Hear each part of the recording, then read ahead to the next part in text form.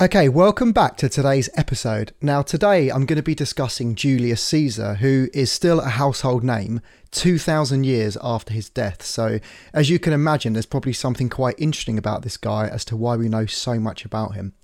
Now, Julius Caesar lived in probably one of the worst times in history for war.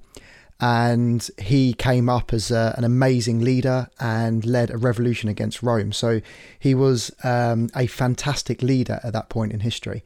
And there's two stories about Julius Caesar which I'd like to share in today's episode, which I find, fantastic. Now, the first one, when Julius Caesar was about 25 years old, this is before he became a great leader and a great general. He was captured by pirates, and when he was caught, they basically put him out to ransom, and they said, right, we want 10 gold coins for you. And he laughed at them. And bearing in mind, he's, in the face of pirates who are deadly, they are brutal, and they are ruthless. And he said, tell them you want 20 gold coins. I'm worth more. Now, as you can imagine, what Julius Caesar's really doing here is putting a value on himself in the worst possible scenario. Okay, he knew he was worth more, and he wasn't afraid to say it. And what happened next was truly amazing. So the pirates they ransomed him out at double the amount, and they then instantly respected him. And in the 2 weeks during his capture, he was actually playing games with them, he worked with them, he trained with them, ate with them. Basically, they took him on as one of their own. And the reason is because he put a value on himself. And when I hear this story, I just think to myself, my God, how many of us really struggle to put a value on ourselves in life, and specifically with women? And a great example of this is, if we've got a date organised for a Thursday night and we get a text an hour before, sorry, hun, can't make tonight, let's do another night. And typically, most of us are going to respond saying, yes, no problem, let's do it. And really, it's in that specific scenario when we really need to be putting a value on ourselves. And the one really effective way of doing this, I could tell you loads of different ways, but I think the easiest way of putting a value on yourself is every single situation that arises and you're not happy with the way that you've reacted, say to yourself, okay, if this happens again, what will I do differently next time?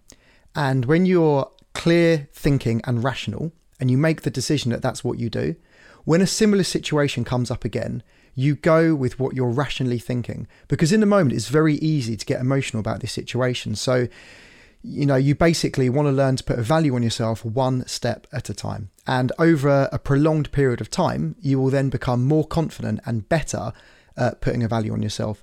Linking it back to the pirates, they don't know how much Julius Caesar's worth. They caught him, they're like, right, we'll put him out for 10. Until he says, no, I'm worth 20.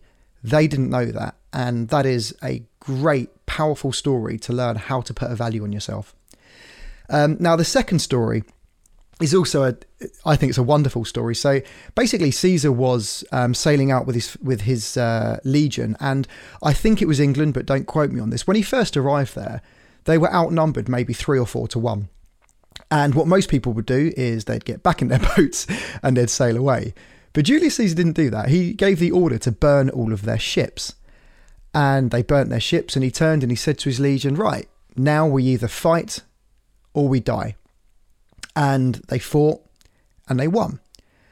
And when I first read this, I actually first read this in Think and Grow Rich, but I didn't know it was Julius Caesar. And Think and Grow Rich is a book by Napoleon Hill, which is amazing, and I'm definitely going to do an episode about that. But, let's just analyse what happened here.